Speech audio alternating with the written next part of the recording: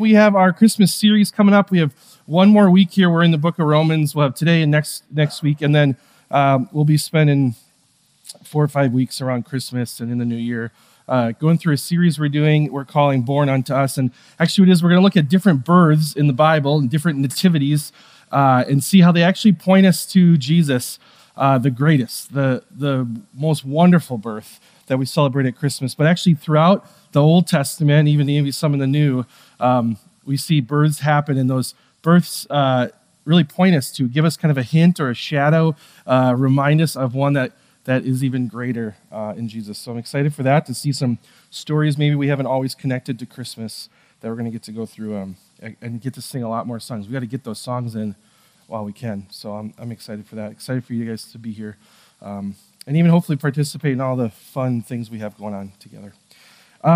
This might be kind of cheating. Kelly sort of said it. The thing I like least about the Christmas season, and I already am feeling it as like holidays feel like they kind of officially started. I heard multiple people say they they placed gifts already under the tree. They already put their tree up. There's Christmas lights up. Hearing music all over the place this weekend.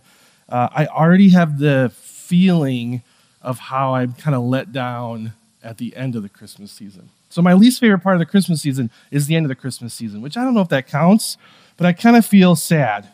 I picked this because it's cute and sad. I kind of feel like this at the end of the Christmas season. I go like, oh, all this excitement, all this fun. I also often just feel tired. There's just so much going on. There's sort of this holiday letdown. And actually, I looked it up. I was reading about this, and there's actually like terms for this. Counselors might call it the post-holiday letdown. It's similar. It's in the same family as the post-vacation letdown sadness. I found someone who had wrote about this. They wrote tips on how to fight this. And they said, have you ever felt sad or empty after the Christmas season? Disinterested in activities that aren't about eating food or hanging out with family? Have you had changes in your appetite, trouble sleeping, lack of energy, feeling irritable? I feel that during Christmas sometimes, but maybe after as well. Trouble concentrating. Have you ever had body aches or headaches after Christmas, or a deep, deep sadness, or an increased desire to not go to work? That might be an everyday thing for some. Maybe that's not they said, then you might have post-holiday letdown. And then they had tips, which one of the tips was to go half-time back to work, spend some of your vacation, and only go part-time for a few weeks. I thought, what a wild privileged place. You're like, oh, I just have tons of vacation. I'll half go to work. Interesting, though, and I think maybe you felt this feeling of all the excitement. I think Christmas promises us sort of a feeling of that, of like, gosh, it feels good. It feels warm and magical kind of, and you're receiving gifts and you're buying gifts. It satisfies a lot of what our like deep loves are. But it does kind of have a letdown in the sense of like, at least for me, it feels like, oh, I kind of hoped it was more. I don't know. Or now I have to go back to regular life after all this. I had a roommate years ago, and we lived in a little apartment together. And one morning, I woke up to him, and he was like groaning in the other room. So I came out of my bedroom, and I could hear him groaning in our living room, like I thought he was hurt. And so, are you okay, man? And he's like, So I hustled in the living room thinking, I don't know what's happening to my roommate. He usually is not doing this. And he was laying on the couch in his Sam's Club uniform. And he was going, oh, I have to go to work. Because he had just had a whole week off for Christmas. And he was just going, I wish Christmas lasted forever. And I thought, I feel that. I still think that at that time. I think, oh, man, I remember him laying in that uniform going, I now have to go back to the real world. This is not a new thing, right? In fact, there's a whole bunch of Peanuts comics about the post-Christmas letdown, right? Like this one. There's nothing worse than the post-Christmas letdown. A deep depression sets in, your bones ache, you feel tired all over. It's like they just diagnosed, like what we just read. If anyone mentions Partridge in a Pear Tree, I want to scream. Of course, Charlie Brown says it. And today, we are looking at this feel. Now, we're going to anticipate, right? We're at the beginning of the season. I thought instead of waiting to the end of the season, what if we started thinking about how do we get through a Christmas season? So at the end of the season, we don't just have to lay and groan with our Sam's Club uniform on, wishing life was different. This groan is actually a a word we see throughout Scripture. It's a great word because it describes like a deep, like guttural pain. It's more than just like, ugh, this stinks, or a, ugh, ah, or a sigh. It's a deep, painful, looking ahead, almost a hopeless outlook, as well as a current kind of pain that we're in. And so today we're going to look at what does it look like to live in the groan. And actually our passage in Romans talks a lot about this groaning. And so today we're going to see what does it look like to live within the groan in the Spirit. So we are in the book of the Romans. I'm excited here. We're in the book of the chapter 8 of Romans. So if you have a Bible, feel free to open that up or open your phone. Otherwise, the passages will be on the screen.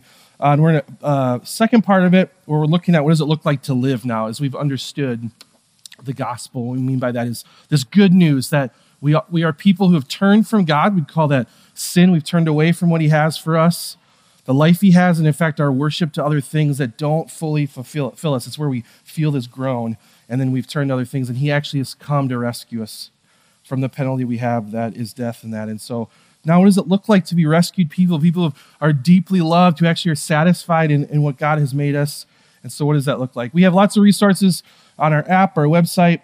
We have actually journals, Romans journals out there too. I think we still might have some. But we're going to jump right into this. We're going to jump into last week's passage. So we have learned about this wrath that is coming from God because of our sin, and that he doesn't leave us in that. In fact, he loves us so dearly, he would send Christ to pay for that, to step in the way so we didn't have to pay that penalty. And then how good that is for all people. And then what does it look like to live in that? And what does it look like to live in the Spirit? So God has left his Spirit. He's still with us. In fact, he comes in us. And what does it look like to be people who live now in God's Spirit, in the way God's called us? And so as we've been looking through Romans, we've now towards the end of 8, and this is last week, which I think helps to frame what we're about to talk about as we look at what does it look like to be people who live in this groaning world, and what do we do with it? So this is just last week. For all who are led by the Spirit of God are sons of God, children of God. For you did not receive the spirit of slavery to fall back into fear, but you've received the spirit of adoption as sons, by whom we cry, Abba, Father. We were once, as Scripture calls us, slaves to sin, really entangled in this sin. We didn't have a position other than like we were just used by sin, and it eventually brought death. And now God has actually adopted us, not just left us, but called us his children, and we can cry out to him, Abba, Father. The Spirit himself bears witness with our spirit that we are children of God, and if children, then heirs of God and fellow heirs with Christ, provided we suffer with him in order that we may also be glorified with him. So we're people who can cry out to our God, Abba, Father, and he can hold us and he can say, I got you, I'm with you, and we do that because of the work of Christ. As we are heirs with him. And this verse ends, and actually is kind of a transition into the next part that we're going to look at a lot today. Provided we suffer with him in order that we may also be glorified in him. It recognizes that we still are suffering, though. That he's rescued us, but I'm still kind of in this place of suffering. And it says you're going to suffer with Christ. It's actually part of being the family is we're in this broken, suffering place, but also will be glorified, which is the term that we use for like fully made whole one day. Everything will be made right. We hear in the book of Revelation, there's no more tears or sadness. And so we have this picture of us running to our dad, and dad holding us. It's going to be okay. I'm with you in this. And one day it will be okay. All right, so now we get into our passage for today. We're just going to walk through this together and hopefully leave encouraged that there's an opportunity to live in that groan, but not have that be everything. And maybe the Christmas letdown is not what it needs to be if we live in it. So we're going to start right out the gate. So we just heard about this suffering that we get to share with Christ. For I consider that the sufferings of this present time are not worth comparing with the glory that is being revealed to us, is to be revealed to us. So right away, Paul, who wrote, this is a letter that he wrote to his friends at a church in Rome. So we call it Romans. He's writing this letter to them to remind them that right now, the present moment, you're feeling suffering. Things feel broken. They feel wrong at times. And we have to remember that this moment doesn't even compare to the glory, to the future that we hold. This is interesting because this is actually a very common, if you talk to any person, kind of throughout all of history, if you ask what's the problem in the world, suffering is often pretty high on that list, if not the highest. In fact, most religions This is the core. If you ask, like, why is it a religion? What's the problem? And what does this religion solve? Many of them, suffering. And then this is the way to solve it, whether it's through meditation or becoming stronger, or maybe finding a way to ignore or escape the suffering, or maybe embracing the suffering right now. Whatever it is a way to, what do we do with this? Because it's a thing we all feel, right? Probably a month ago, we shared a quick clip of Tolkien sharing what kind of all stories are about. And he says they're all about death because we're all moving towards and suffering in this ultimate truth that we are suffering and feeling that around us. And what's really cool is that the gospel, liberating is the gospel tells us a different story, that suffering isn't something we have to figure out how to handle. It's a moment we're in that's not even close to the end. In fact, Paul here says it's not even comparable. It's not even like worth saying, okay, the pros and cons of suffering and glory, they're so different. I think this is where I feel suffering become very big. So look at this picture. This makes me think of, this is a picture of like how big the sun is compared to the earth.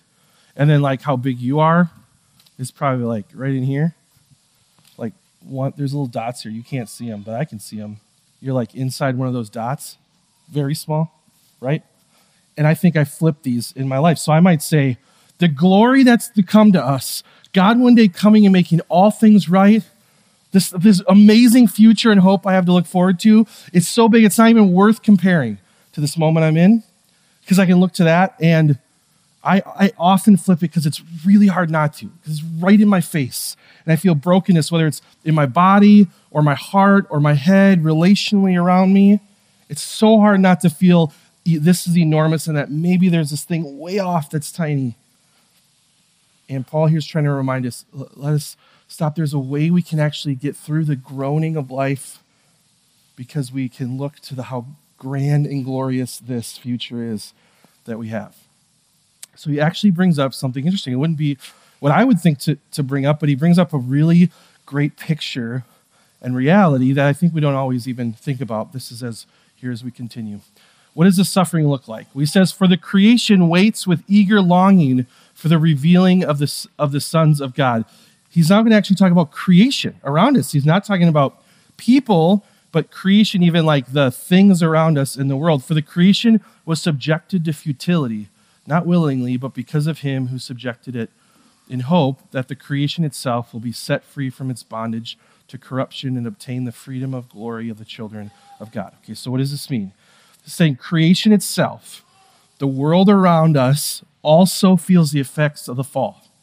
So way back when Adam and Eve, they decide to turn from God and they say, maybe we don't need God, that sin enters the world, this curse comes, and we actually see in Genesis 3, the curse comes not just to them, but it becomes relationally, there's a curse of brokenness. Within them is a relationship that's brokenness.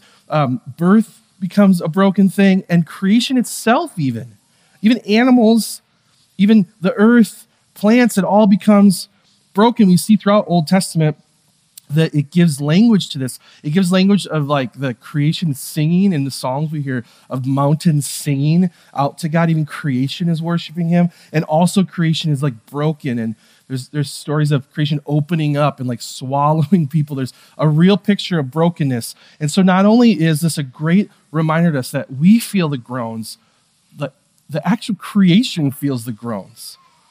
It can't wait either until a day. Everything is waiting for the day when things will be made right. This is such a helpful picture because it gives us a picture that God's going to redeem all things. It also helps us maybe dispel an image of like heaven is like a place with like clouds and we all like are like ethereal wavelengths and we're like just sitting in a cloud. Because I know from in my life, in my story, that did not sound appealing. As a kid, I remember people saying, well, someday you can just float around with God somewhere. And I was like, but I like trucks and stuff. Can I play with trucks? Still, the things we enjoy around us in heaven, they're all going to come together and God's going to renew them all, we see in Revelation. So it gives this great picture of God's going to create this incredible, whatever a perfect, beautiful version of what we have is, which I'm sure is far beyond compare, right? We just heard that. And so we hear now there's a groaning not just from us, but of the things around us. Even if you think just on your drive home, over the Christmas season, if you drive as you maybe go see family or travel, you're going to see beautiful things and think that's just like a hint of how glorious creation could be. That's incredible. I mean, what a beautiful, it's incomparable. It's looking forward just as we are looking forward to this day in the midst of our suffering and our groaning. It says that exact groaning, it talks about it here in verse 22. For we know that the whole creation has been groaning together in the pains of childbirth until now. Not only creation, but we ourselves who have the first fruits of the Spirit groan inwardly as we wait eagerly for adoption as sons, children, the redemption of our bodies. So it's saying we wait with groans. This word groan actually is a word that's used in old Greek literature. It'd be used like if they're describing what sounded like on a battlefield after a battle. If you could imagine like the groaning of soldiers who have fallen or maybe even laying in pain, dying, or the groans of seeing even others in pain and dying. It's the same word that's used when we describe childbirth. The pain of that, the suffering, not just the moment of childbirth, but the suffering that happens leading up to that. That's why it's used here, this great image of like all the pain as you prepare, but knowing that there's this end that's incredible. This is actually really incredible. He used this because in the time he wrote this, childbirth, many mothers even didn't make it through childbirth. And so to say the groans of childbirth, the sacrificing of that, someone giving their life so that another life could come forth, that deep pain that's not just a physical pain, but like a deep emotional heart pain that we feel. And that groan is not just us, but all around us. All around us. I think of it when I think of like the trees are beautiful and they drop their leaves, but then I have wet, gross leaves in my yard.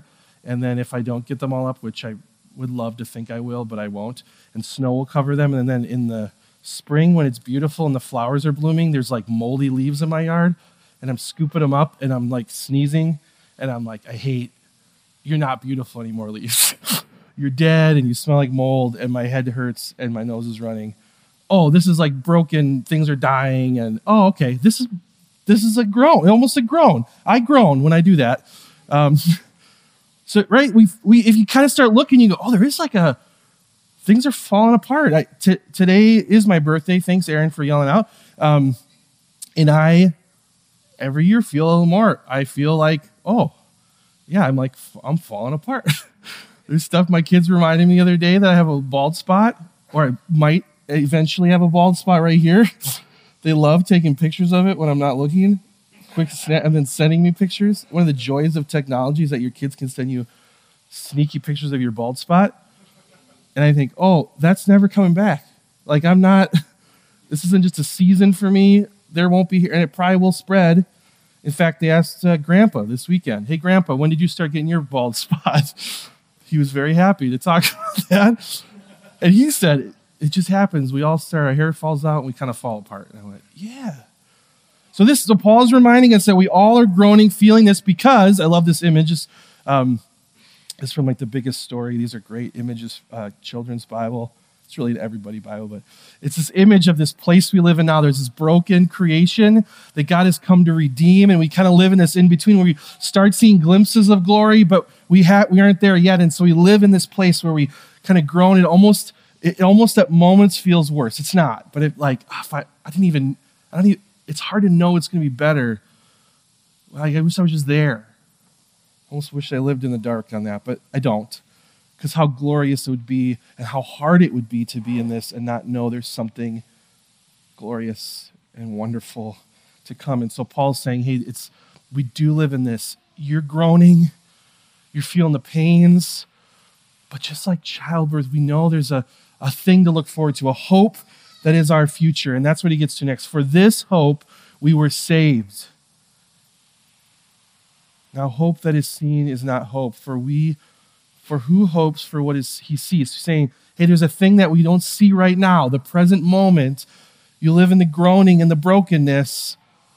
There's something we don't see, but it's coming. But if we hope for what we do not see, we wait for it with patience. He said this moment of groaning, this seemingly horrible letdown feeling is like that. C.S. Lewis says this great in Mere Christianity. God will make the feeblest and the filthiest of us into a god or goddess, dazzling, radiant, immortal creature, pulsating all through with such energy and joy and wisdom and love as we cannot now imagine. A bright, stainless mirror which reflects back to God perfectly, though, of course, on a smaller scale, right? He doesn't actually think we become God. His own boundless power and delight and goodness. He's going to make us these incredible things and make creation this incredible thing. It's like beyond what we can imagine. But even what we could imagine is pretty spectacular. What life without tears or pain or sorrow would look like.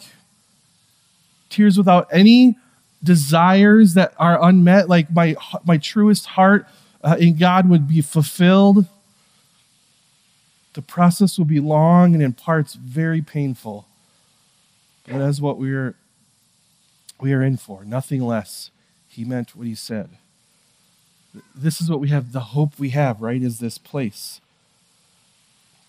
Otherwise, we live in a place we go, this is it.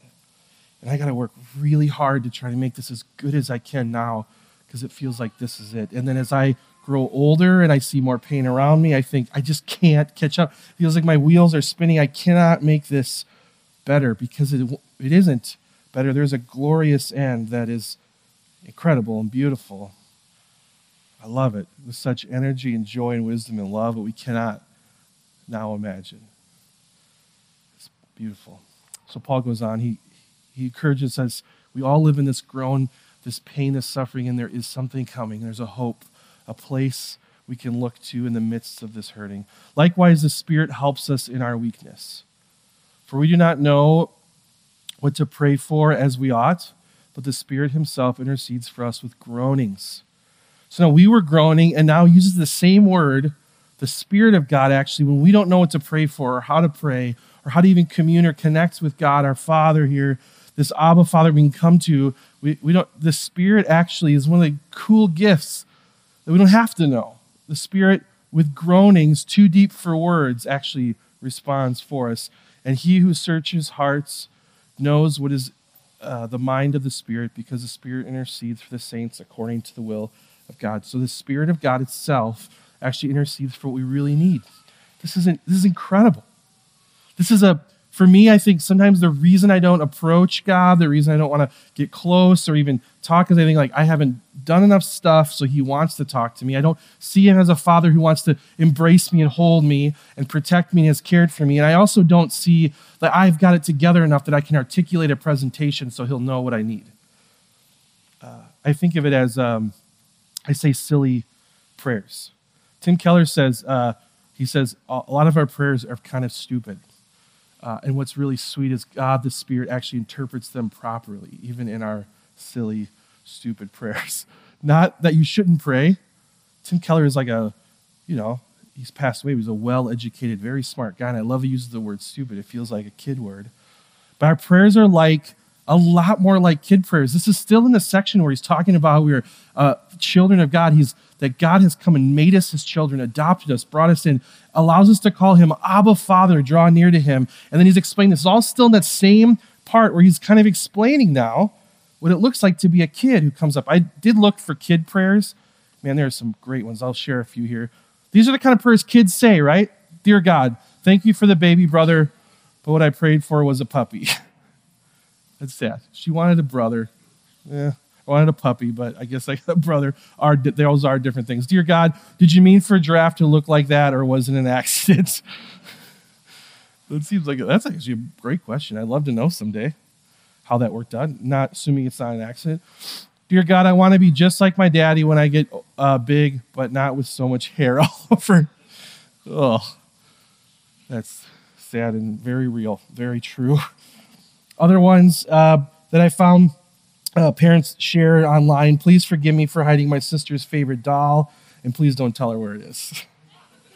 Dear God, I need you to make my mom not allergic to cats. I really want a cat, and I really don't want to have to ask my mom to move out. What a sweet prayer. Dear God, can you give me a smartphone? I think Santa forgot. Thank you. That was the last of the prayers. Right? I think, oh, that's cute. That's funny. That I think I don't come to the Father and ask him to hold me because I think I don't have enough prayer. And scripture is so sweet, says, hey, remember you're a child of God. You don't even need to know. He knows when you just go, He knows exactly what your heart in that moment desires. He's a father. Have you had this happen? I've run into my mom's arms. I remember in high school coming home and my mom saying, how was your day? And I just went, and I dropped some bags. I marched up to my room, and then she knew exactly. She came up and gave a mom hug, which is what you need, and gave me something to drink, some hot cocoa, and she sat there with me. I didn't say anything. I just went, and dropped my stuff. And that she could interpret all of the things that I needed in that moment. I think if you're a parent or if you've been around a baby crying, babies have different cries even. You know what your kid needs even just from the way they cry or groan. This is what we're being reminded here, that we have a Father who in the midst of our groaning and our pain, we could say, this is so hard. And he says, come close. And he knows what I mean. And when I pray for things that I really, I don't know how to pray, or even if I'm praying for the right thing, he still interprets them right. Have you ever heard the story of someone praying that somebody would date them, and then later saying, thank God he didn't give me that person, right? Maybe you've experienced that. It's because he knew when you said, Lord, I really want this person to like me so they would date me and I could marry them. He knew what you really needed, right? He knew you deep down, you were like, I really want a person to care for. Or I really want to be loved. I really want someone who will say, I'm committed to you and I'm not going anywhere. And then he gives you that gift even better and bigger than you could have gotten in that person, in himself. Or maybe you're someone who you prayed for money. And in that prayer, he knows actually deep in your heart, he knows that your prayer is that you just need security. You're scared of what's going to happen and if you'll be okay. And he still gives that to you, maybe not in form of money. Maybe you pray just for something to not be out of control, and in that he knows that you deeply desire for control, and he doesn't give you exactly, but he knows what it looks like to give you so you know that he is in control and he's got it. So we have this opportunity to have a God who holds us and allows us to say, Abba, Father. In fact, the word Abba is like a fairly universal, like across time and languages, because the sound Abba or Papa or Ama or Opa, all those words are some of the first ways like babies move their mouths and make noises. And so universally, a lot of languages have the word Papa, Abba, because it's one of the first things kids say. It's actually a word that describes like our first mumblings that don't make sense, but our parents still know us. So what a way, right? We get to say, Abba, Father. We get to groan to our parent, and he says, I love you, I'm with you, and I understand. I get it. And then he gives us exactly what we need, more than we ever could imagine in that midst of this groaning and a future that we can't is unheard of, that he gives us through Christ. And so then Paul, after this, reminds us we can come to our Father. We can groan with all of creation and say this isn't right, something's broken, and we can know that God has given us a future. And we can know that in all of that those who love God, all things work together for good, and for those who are called according to his purpose. So this is a verse maybe you've heard before. This is a pretty classic verse to have memorized, or maybe on a wall, or maybe someone has spoke this to you even in the midst of suffering. Maybe that was helpful or not helpful in the midst of suffering. What this does tell us, though, is that suffering is not wasted. That we have a God that even in like the worst broken place, God can still work good things in that. This doesn't mean that when a friend says, hey, I'm having a really tough day, you just say, hey, don't forget Romans 8:28. Let's celebrate your suffering because God will work it out. Suffering is still a sign of brokenness, of sin, of evil, but we can have the assurance, hey, that's really hard. Thank God in the end, God knows how to use that and is with you in that. And we're not made for that. Suffering is an opportunity for us to be reminded that we're not made for this. It's when you're at a funeral and death feels so right in your face, it can be an opportunity to be really distraught and hopeless or be reminded that death isn't the end, that we weren't made for this, that this suffering and this brokenness isn't all we have, and that we have a future. It reminds us that there is a source of life and a future. And so even in the midst of our suffering, as we understand these things, we know that God still works these things for good things. And then the passage ends with kind of an introduction to the next part we're going to look at after the Christmas season in Romans 9. But it reminds us that God has always been around. For those who he foreknew, he also predestined to be conformed to the image of his Son, in order that he might be the firstborn among many brothers. And those whom he predestined, he also called. And those whom he called, he also justified. And those whom he justified, he also glorified. Paul here uses a bunch of words, right? Some of these feel very churchy words. Ultimately, here's what he's saying. He's telling us that God has always been and always will be. That God has always been around. He always knew who you were and what you were going to do. And he always had a plan to rescue us. He knew us before we knew that we were anything. He created us. He's the one who calls us. He says, I want you. Come to me. Come. As a son or daughter into adoption. Justifying just means he's made us right. He's the one who says, Christ has died, and now his payment is your payment so that you will not have to die, but you will have life. He's rescued us. We might say in the church, he's saved us, and that one day he will glorify us. From the beginning to the end, from before we existed till eternity, he's always been there and always will be, and has a plan, and he's going to work things out. Paul wants us to remember, in the midst of our suffering, God has been and will be, and he's still right here with us. That's helpful. That's really comforting to know. It's still painful. I still groan, but I groan with anticipation, with hope. These are the words we hear in O Holy Night, actually, the sweet Christmas song. O Holy Night, the stars are brightly shining. It is the night of the dear Savior's birth.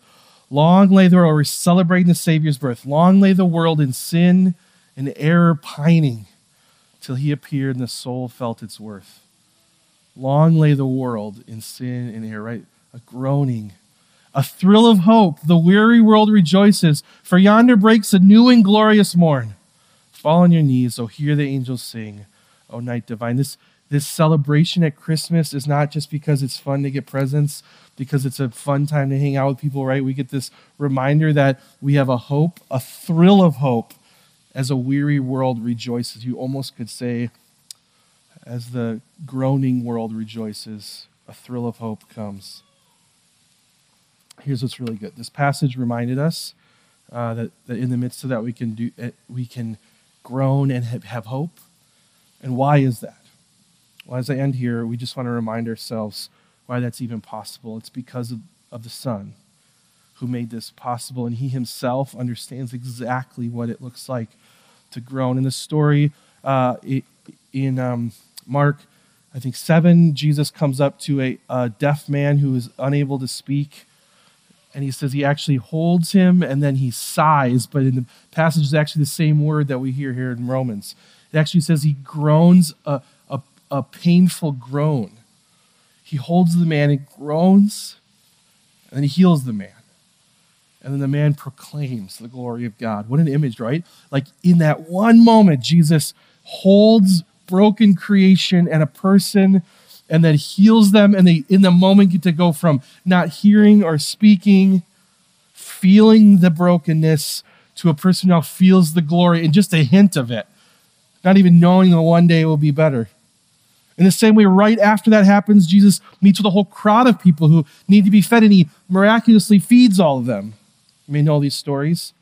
Incredible, right? He produces food and feeds them, people who are groaning with hunger and now are rejoicing because they're full. What a picture of what God does, right? Of groaning people who are hungry and one day will be full, fed, more than we can even eat. And then right after that, this happens, right? He heals this man, he feeds these people, and right after that, religious leaders and people come up to Jesus and they say, hey, show us a sign of who you are and what you can do. They say, can you show us like what it's going to be like? It's so hard. You see that. I would do the same, I bet. But in the moment, you're like, did you just see? He just fed people. He just healed the guy who couldn't hear and talk. And he said, he's healed the blind person. He brought people back from the dead. You see all these things he did. And they said, yeah. Show us what it's like who you are. Like I'm showing you, I'm the one who brings people from groaning to hopeful, cheering, and glorifying. And in that, they say, show us. And his response is, we don't always get this in Scripture, but in the Gospel of Mark, he says, he sighed deeply in his spirit. Very broken people saying, tell us how we can fix this brokenness. And then he says, it says sigh deeply, it's the same word. He groans, a groan, a deep, painful sigh that feels the pain of death around them. And he says, why does this generation seek a sign? Truly I say to you, no sign will be given to him. And he walks away. He says, you're missing it. In your groaning, you're trying to find a way out, and I'm giving you a way out. I am the way out. And again, we hear Jesus groan. And this time we hear him groan on the cross as he feels and experiences all of the pain and all of the suffering that we are due. So, can you imagine the groan I give because I have to go to work? I feel the pain of brokenness. And then the groan that he gives when he feels all the weight of all of us on a cross. He says, I'm going to take all of that and I'm going to suffer deeply so that you one day will not have to. There's a moment in Matthew 27, as he's on the cross, it says, now from the 6th hour there was darkness all over the land till the 9th hour, and about the 9th hour he cried out with a loud voice. I guess this is a word that cried out works, but kind of a loud groaning cry. He says, my God, why have you forsaken me? And he cries out again a few verses later, and then he gives up his spirit. He groans, my God, why have you forsaken me? This isn't just Jesus saying this. Is actually quoting the start of a psalm. In Scripture, sometimes we get that moment where he starts a psalm. It's almost like you're playing a song. He starts it knowing you might know the rest of the words to this. It's actually saying a whole lot more than just those words. And he says, my God, why have you forsaken me? And he's quoting Psalm 22, which starts out, my God, why have you forsaken me? And the next thing it says, why are you so far from saving me from the words of my groaning? Same word that we hear Paul use. God, where are you? Jesus is on a cross feeling all of our pain, of all of our suffering, of all of the brokenness of the world, paying that for us so that it could be restored one day, so that we could be rescued. He cries out, do you not hear my groaning, God? Almost like a kid, right? Do you not hear me? Where are you? A kid almost in the other room yelling, Dad, Mom, I need you. Usually it's not a big deal, but in this moment, right, he's screaming with his pain, groaning. The psalm continues. It describes so well this groan that we can feel. Oh my God, I cry by day, but you do not answer, and by night, but I find no rest. Yet you are holy, enthroned in the praises of Israel, and your fathers, in you our fathers trusted. They trusted, and you delivered them. To you they cried and were rescued. In you they trusted and were not put to shame. He starts turning the corner. God, where are you? In the groans, and then remembering, oh, you have been here. You've always been, and you aren't leaving. And Psalm 22 then actually ends with this. All the rich of the earth will feast and worship. It starts with, where have you been? I'm groaning, do you not hear me? All the rich of the earth will feast and worship. All who go down to the dust will kneel before him. Those who cannot keep themselves alive. Those who cannot, that's all of us. Who can't keep yourself alive? All of us. We cannot defeat death. We haven't figured that out. All of us will go to him. Posterity will serve him. Future generations will be told about the Lord. For he always has been and always will be. We will tell them about the Lord. Who's the one? They will proclaim his righteousness, declaring to a people yet unborn, he has done it. I love that. I love that Jesus is on a cross and he hits play on a track that says, my God, where are you? Have you forsaken me? Jesus then dies on that cross. He's put in a tomb, almost as if we get to a slow reading of this psalm. And then the sun goes down, the sun comes up, and there's just quiet, and we hear, where are you? I'm groaning, where are you? And then the sun comes up and the tomb is empty. And we get to say, he's done it. Oh, he's done it. What an incredible day. Well, the same thing happens as Jesus goes on the cross. He dies, he yields up his spirit. And even before he's in the tomb, the curtain of the temple is torn in two. We now have access to God. The earth shakes. This creation grumbles and shakes. The rocks split. The tombs are open, and many people, bodies of the saints who had fallen asleep, were raised. There's resurrection all over the place. And coming out of tombs after his resurrection, they went into the holy city and appeared to many. When the centurion and those who were with him, keeping watch over Jesus, saw the earth quake. That's like earth. That's like creation groaning and grumbling and then crying out. And they took what took place. They were filled with awe and said, truly this was the Son of God. He's done it. This is why today in my present suffering, in my present groaning, I can look to a future because God has done it and he has made a way so that I do not sit forever here in darkness, but one day will be in glorious light. That the groanings of Jesus will end our groaning. That's really, really, really good news. And so as we get to celebrate, we open presents and we sing songs and we gather around nativities. We remember a day Jesus came, not because a cute baby came, but because the one who's defeated death and sin and given us a glorious future has come, and he has done it. I'm going to invite our worship team up. They're going to help us celebrate that and sing that together. It's one of the things we love to do here on Sunday mornings is we gather not just to hang out, but we gather to be reminded of this good news that he's done it and celebrate that together. One of the ways is through singing. There's a few ways we can respond today. We can sing together. I love it. I'm so excited to do that today. We can take communion. Communion's an opportunity that Jesus has called us to. He says, hey, get together and break bread and drink wine and remember that my body was broken. Remember that I groaned so that you one day would not have to. Remember that my blood was shed to pay the price for your sin. And we do that in the hallway. We have tables out there with grape juice and crackers. We love for you to do that. We encourage you to, we ask you to be a follower of Jesus so that's meaningful to you.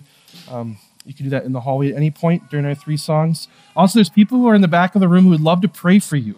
So if you just need someone to pray to, and you could just groan to them, and they would pray for you. I promise you that. You could go, I don't even know. And they would love to pray for you. The Spirit would love to pray with you in that. You can also give always as a response to the gospel and help continue our ministry, support the ministry here. A few things to consider as we move into a time of response. Do you know that he's done it? Maybe today's the day to say, I don't think I understood this. Today's the day you could say, yes, I believe it. I want to be your child. I want to follow you. Maybe you consider what makes you groan and what hope you think solves it. What do you have hope in that maybe is letting you down? Or just confess what makes you groan right now. Ask the question, who suffers with you? Or do you allow others to suffer with you? Some of the cool things is God has invited us to a family that we get to groan together and care for each other in that and remind each other of the glory that is to come. And consider right now, this week or maybe this season, who needs to know that he's done it. That how often, just today, will you talk to someone and they might not groan, but their words express groaning? And what good news you carry with you that he's done it. Let me pray for us and we'll worship together, Lord. You have done it. You put an end to death and sin. And right now I don't always feel that, but I know one day, Lord, you are going to make us glorious. You're going to make all things right. And even in my present moment of suffering and groaning, I can celebrate that good news. That I can move forward in that knowing that you're with me, you're holding me, and even if I don't know what to say, you got me. Lord, thank you for being a good Father, our Abba Father who loves us dearly. And I pray as we sing to you, we would sing as if we're singing or in reality, we're thinking to our parent who loves us deeply.